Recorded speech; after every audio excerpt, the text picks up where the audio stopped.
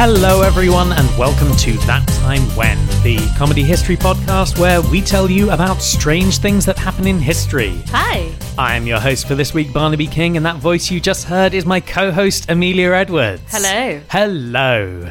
So, we are coming to the end of Black History Month. Oh. I know, sad times, but I have a pretty awesome woman to talk about to close out with. With which to close out, yes. Excellent. I Good vocab there. I speak good. Anyway, the woman I'm going to talk about this week is Dr. Rebecca Lee Crumpler. Crumpler, yes. That's an interesting name. Where does that come from? I have absolutely no idea. To me, it just sounds like a wrestler. Yeah? I could just see, like, Rebecca Crumpler. And her final move would be the crumple. Yes, the compactor. Oh, yeah, that's better. Well, no. She was actually born Rebecca Davis. Okay. And she was born February 8th, 1831 in Delaware in America. Okay. But she didn't stay in Delaware very long because I don't know what happened to her parents. Right. I don't know if she was just sent away or they died. I have no idea. But she was actually raised in Pennsylvania by her aunt. Okay. Now, her aunt was a very big influence on Rebecca's life because her aunt would minister to sick and infirm neighbours. Okay. She was basically a really kind woman who was generally the first person that people would go to when they got sick. Right. And we're talking about black communities here. So underserved by various doctors, I'm assuming. Exactly, yeah. Okay. Yeah. So, inspired by her aunt, she ended up moving to Massachusetts Okay. to attend the West Newton English and Classical School. Or maybe not. Right. Because very early on in Rebecca Davis's life, there's a bit of confusion, or at least I encountered a bit of confusion doing the research for this episode. Right. Because everywhere I looked, it said that Rebecca Davis, at around 1852, had attended the West Newton English and Classical School. Okay. Slight problem. The West Newton English and Classical School didn't exist until 1854. Is this like that time with the Winter Olympics all over again? I mean, it could be. I don't know. From what I could gather, I think that before this was like a proper school, it was kind of a private school thing beforehand. Okay. So I don't know if it's just that it's kind of technically two separate institutions that share the same name. Is it going to be like... Do you remember when I talked briefly about cremation once? Yeah. And there was that crematorium that was founded on a particular year but didn't actually do any cremations for like 5 years. Yeah. Like, maybe the school kind of existed but wasn't an official school yet or something? Well, I don't know, because I know that the place, I think it does still exist. Right. I think the actual area of land was not purchased and built on until 1854. Right. But the school could have moved there. I could well have done. I don't know for certain. Okay. But the notable thing about this school is that it was set up by a white man called Nathaniel Topliff Allen. Wow. And he was an advocate for women's suffrage as well as being an abolitionist. Okay. Classes in this school were all racially integrated. Oh, wow. I was expecting this to be one of those, like, good works projects where it's, like, for black women only. And that's what I thought as well. But no, they were racially integrated and co-educational. Amazing. So all classes would be attended by people of different races and different sexes. Wow. So it seems like it was just this really good thing set up by a pretty top-notch guy who was just like, everyone should have access to a good education. Wow, stay woke, Nathaniel. I know, right? So by 1852, Rebecca had moved to Charlestown, Massachusetts, and started work as a nurse for various different doctors. Okay. And she stayed in that job over the course of 8 years. Right. Now, this is actually quite interesting because she'd come out of this education at this point, but hadn't actually had any formal training as a nurse. Oh. Because There was no formal training for nurses until 1873 in America. I'm not sure if that surprises me too much. I mean, we've talked about the Crimean War before. Yeah. And I don't think there was much formal training for nurses in England before Florence Nightingale, and that must have been in the 1830s, maybe? Something like that. I can't remember. I'm very bad on dates. But you're a historian. How dare you? I'm a medieval historian. Because I don't care about dates, and neither did they. Well, this is part of a time where I think, we're kind of progressing into the modern day. America's growing. Everything's a little bit jumbled up. Yeah, which sure. may well be why this school existed before it did. I don't know. It's all a bit mysterious. Okay. It was during this time that she married her first husband, Wyatt Lee, who was a former slave, and they got married on April 19th, 1852. Okay. Wyatt did actually have a son from his first marriage, but unfortunately he died a year later at age 7. Oh. And there's some speculation that this might, like the fact that the boy was sickly, might have been part of the inspiration for Rebecca to go into nursing. Oh, I see. Like, she'd seen her aunt helping people, Yeah. and then she'd had first-hand experience of looking after an ill family member. So she's like, I'm going to help people. Right. See, I was imagining it the other way round. I was imagining that she, as a nurse, met this guy with a sickly son, and that might have been part of the attraction towards him. That but could maybe be. I'm a bit romantic that I way. mean, it could be either way. I think there's not much solid information there, so we can argue it any way we want. Nice. We could, in fact, say that what happened was that the boy was an eldritch horror from the deep beyond. They are in Massachusetts. Exactly, yeah. So she decided to take up nursing to make sure that no one would, get infected by this eldritch abomination again. Absolutely. Yeah. Happy Halloween, everyone. Happy Halloween. Well, due to her obvious talent and skill, Rebecca received recommendations from the various doctors she'd worked with to become the recipient of the Wade Scholarship, Okay. which was a fund set up by an Ohio abolitionist, Benjamin John Wade. Okay. A lot of abolitionists getting involved at this Yeah. point. Well, at this point, we are looking just pre-Civil War Yeah. and then sort of tipping over into it. So I think there were a lot of people who were, getting very active in the abolition movement. I guess it's just quite interesting to me because obviously I understood abolitionists to be people who wanted to get rid of slavery. Yeah. But I had never thought about, I never heard about instances of them sort of trying to empower black people beyond that. Yeah, I think there were definitely different schools of thought or different movements within the abolition movement. And some people were just like, we're going to get rid of slavery. That's our main goal. And then Yeah. there were other people like, hang on, that doesn't, solve racism. Yeah. Like, it's a good step. Don't get me wrong. We shouldn't be owning other people as property. Yeah. But what's going to happen afterwards?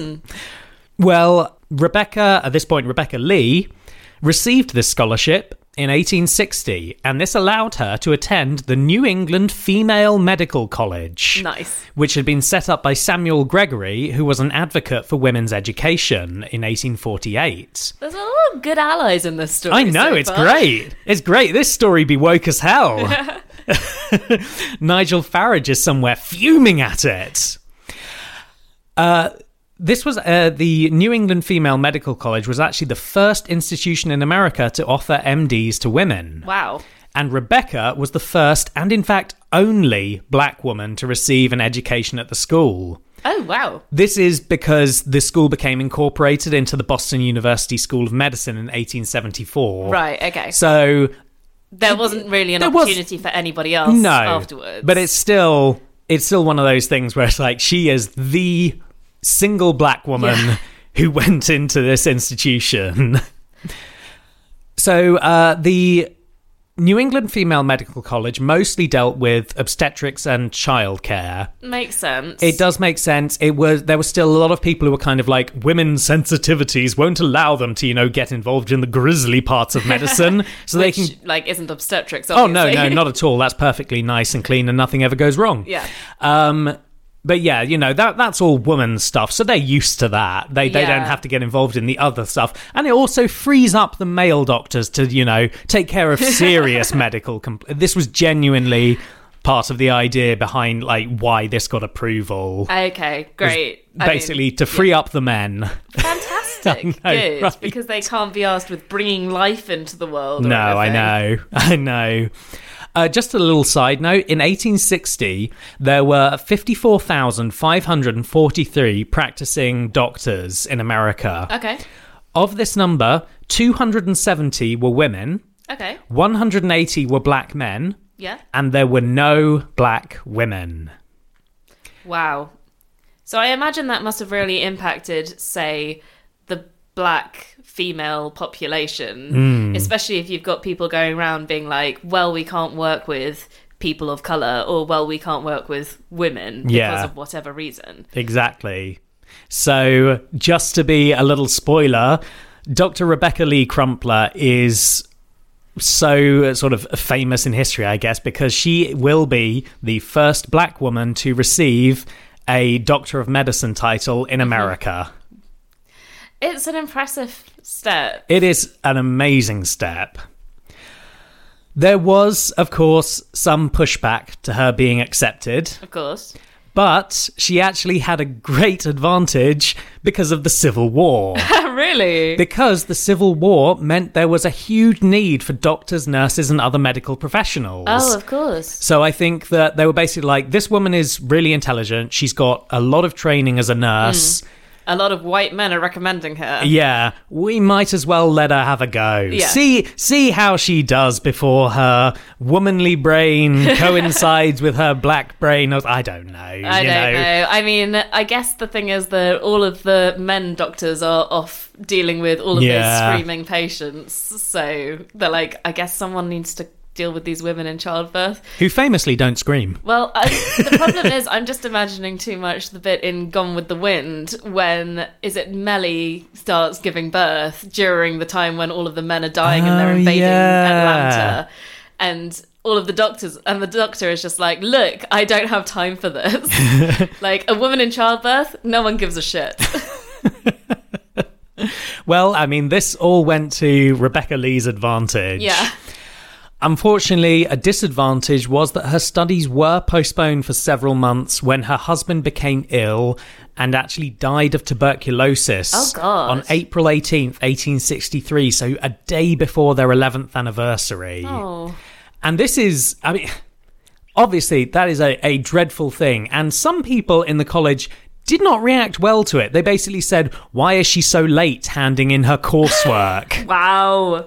Rude. Yeah, fortunately, there were enough board members who were, sensible and were like, Her husband just died of TB. yeah, exactly. Which, I mean, you feel like a cursory examination of this woman's life would suggest that she's got something to deal with right now. She's got some extenuating circumstances right there. Exactly. So despite those slightly odd people, on March 1st, 1864, she graduated, was named a Doctor of Medicine, becoming, as I said, the first black woman in the country to do so. She then moved to Boston, where she opened her own practice in a black neighborhood. She helped women and children, and also just the poor around her, anyone who needed healthcare. And she didn't ask for payment for those who, couldn't pay. Wow. Yeah. She did remarry. She remarried Arthur Crumpler. Oh, hence the name. Hence the name. Okay. On the 24th of May, 1865. So then she became Rebecca Lee Crumpler. Right. Arthur Crumpler was, like her first husband, he was a former slave. He'd been part of a very large family before the landowner on the land that they were living and working, Yeah. slave-wise. Yeah. He died, and the rest of the family began selling off Arthur Crumpler's siblings. Oh, shit. Yeah. Okay. Arthur, he was familiar with the land. He liked that, staying around that area. So the story goes that he went up to John Adams, not that one, Yeah, okay. but the eldest son of the guy who died, Yeah. and basically said, this is at 9 years old, said, I want to stay here. Can I stay here if I beat you in a wrestling match? What? And this is a 9-year-old boy up against a full-grown man. Yeah. And John Adams was like, yeah, sure. And Arthur Crumpler beat him handily. Oh my God. So he got to stay. I don't know how true that story is. Other versions I read were much more grim. Okay. Where it was like John Adams wanted Arthur Crumpler to stay, and they're like he and some other white people basically organised and bet on a match between him and someone else. Oh God. I didn't find many sources saying that, so I'm going to choose to believe the slightly nicer story, even though it does still involve slavery. Yeah, and I think one of the things is, for whatever reason, and I think it comes about whenever there's like a slight resurgence in racism, you always get those people who are like weird slavery apologists. Yeah. Like, oh, but they were looked after by whomever and whoever. And I feel like this story is one of those like perfect examples of how that is a fallacy, because even if you have like one of the good slave owners, and I say that in inverted commas obviously, their children might decide to sell off all of your siblings. Like, there's no such thing as ethical slavery. No, absolutely not. And it's very clear that even if Arthur Crumpler was, content with his position, he wasn't happy. Yeah. Because the beginning of the Civil War led to a period of chaos that allowed him and many other slaves to escape. Oh, awesome. So, yeah. I mean, you wouldn't escape from a place that you're genuinely happy. No. Oh, yeah. Just a quick note on his family, because I think he was, I can't remember how many. I think he had like 10 siblings. That wouldn't surprise me. Yeah. The unfortunate thing is, after, spoiler alert, he outlived his wife. Yeah. And he went on to try and find what had happened to his various siblings. Right. He only ever managed to get a letter from a sister. Oh, God. And that was the extent that he was able to trace his family after they'd been sold off. Yeah. It's so horrible. It must be so difficult to find people. Yeah. Like, especially back in those days, but also when people will presumably have had their names changed. Exactly, and all kinds of things will have happened. Yeah. Well, as I said, the Civil War provided him a great opportunity to escape, and he joined up with the Union Army, serving as a blacksmith, before he was actually taken in by Nathaniel Tiploff Allen. Hey! He of the school. Okay.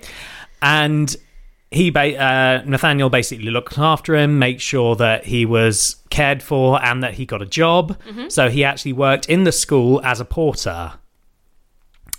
I don't know exactly where he was. I think he was doing porter jobs around various different places. Sure. And obviously he met Rebecca somewhere and they ended up getting married.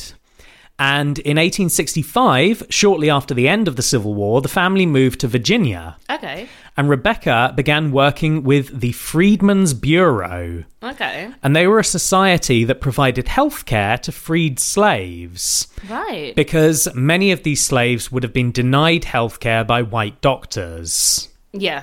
Yeah.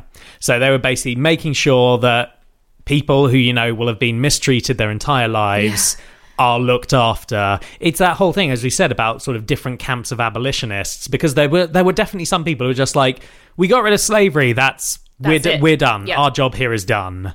But obviously there's a huge fallout you have to deal with. Yeah, and just thinking about, like, again, the idea of being somebody who is enslaved and wouldn't have had any kind of medical help, no, presumably, except for like friends. Yeah.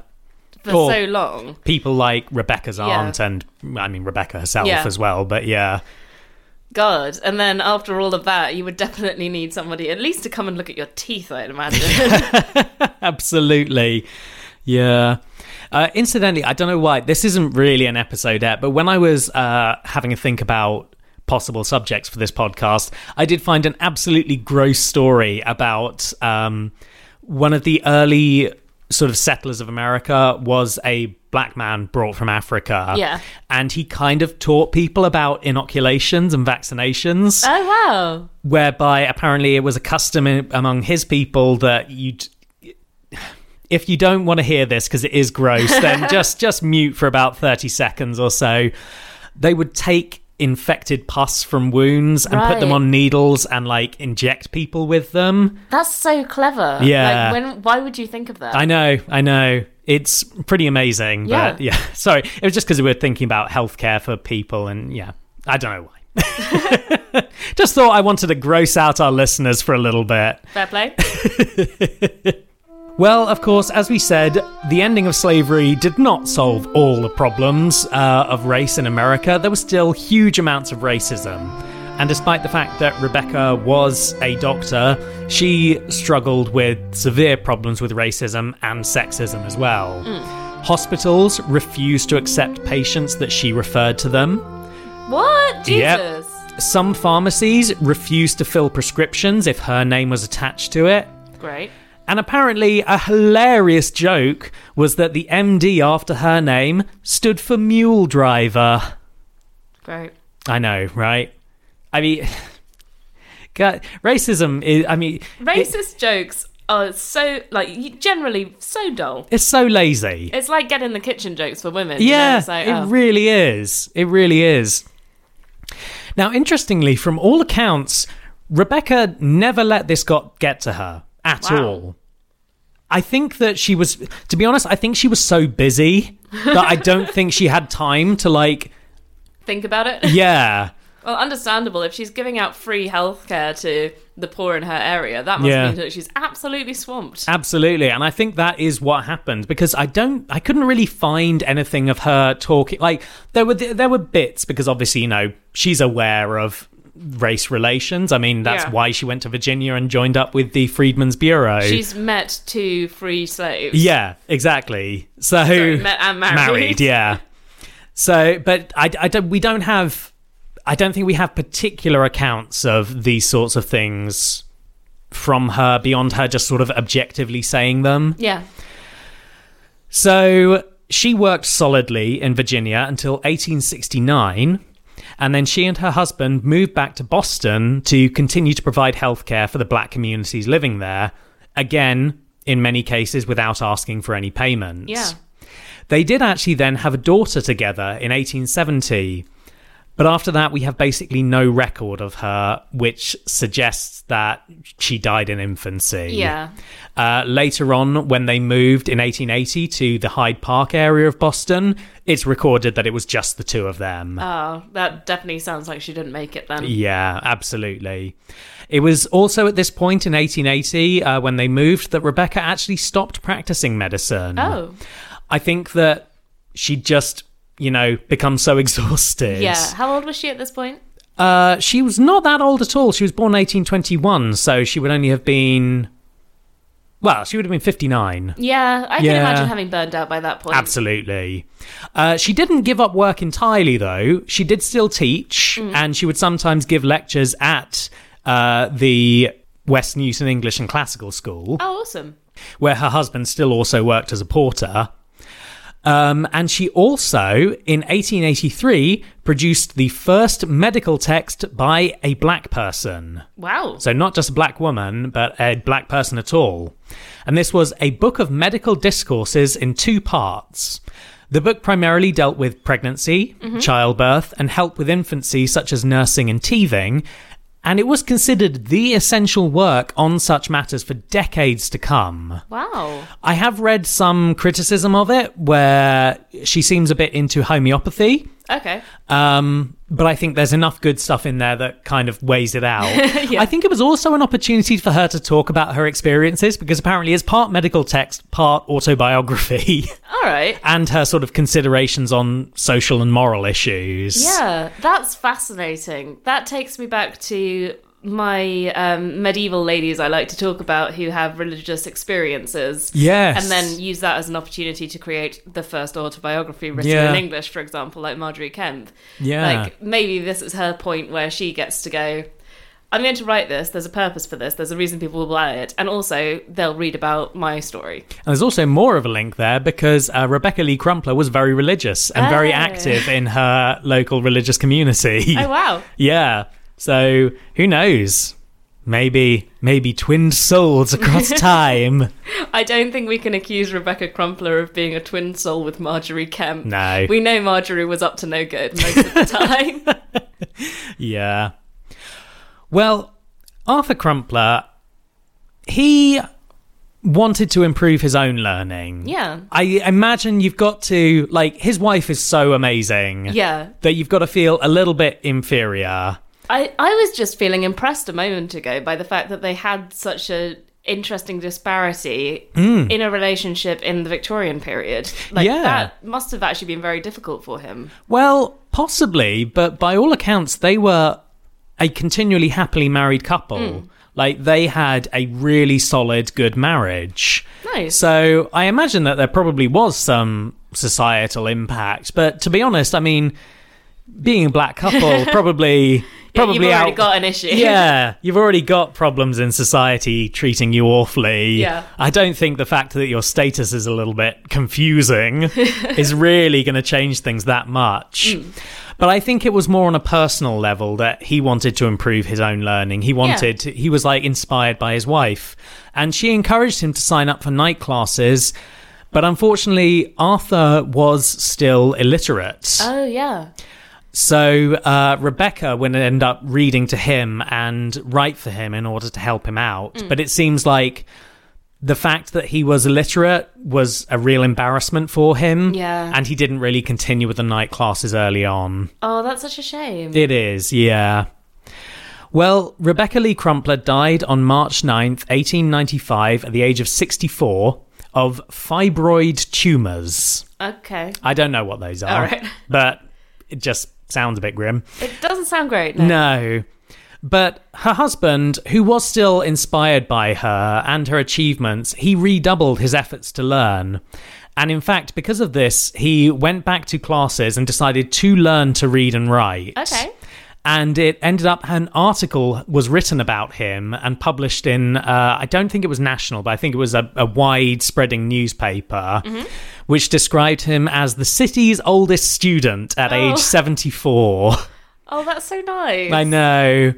He then went on to try and, as I've said, like, look into his own family and what happened to them, but he didn't really have much success. He's a pretty interesting person in his own right, and I'd be tempted to see if there's some more information that maybe not a whole episode, maybe a little episodette, just to tell a bit more about him.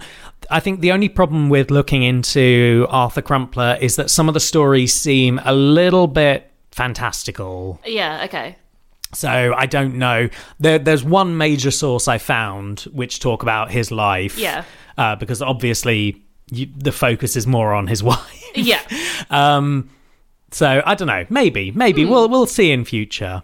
Is it one of those situations where a lot of the stories from him being enslaved are stories that he himself told? I think so, yeah. I would definitely want to make up some batty stories if I was in that position. I'd be like, no one can prove that I didn't wrestle a full-grown man at age 9.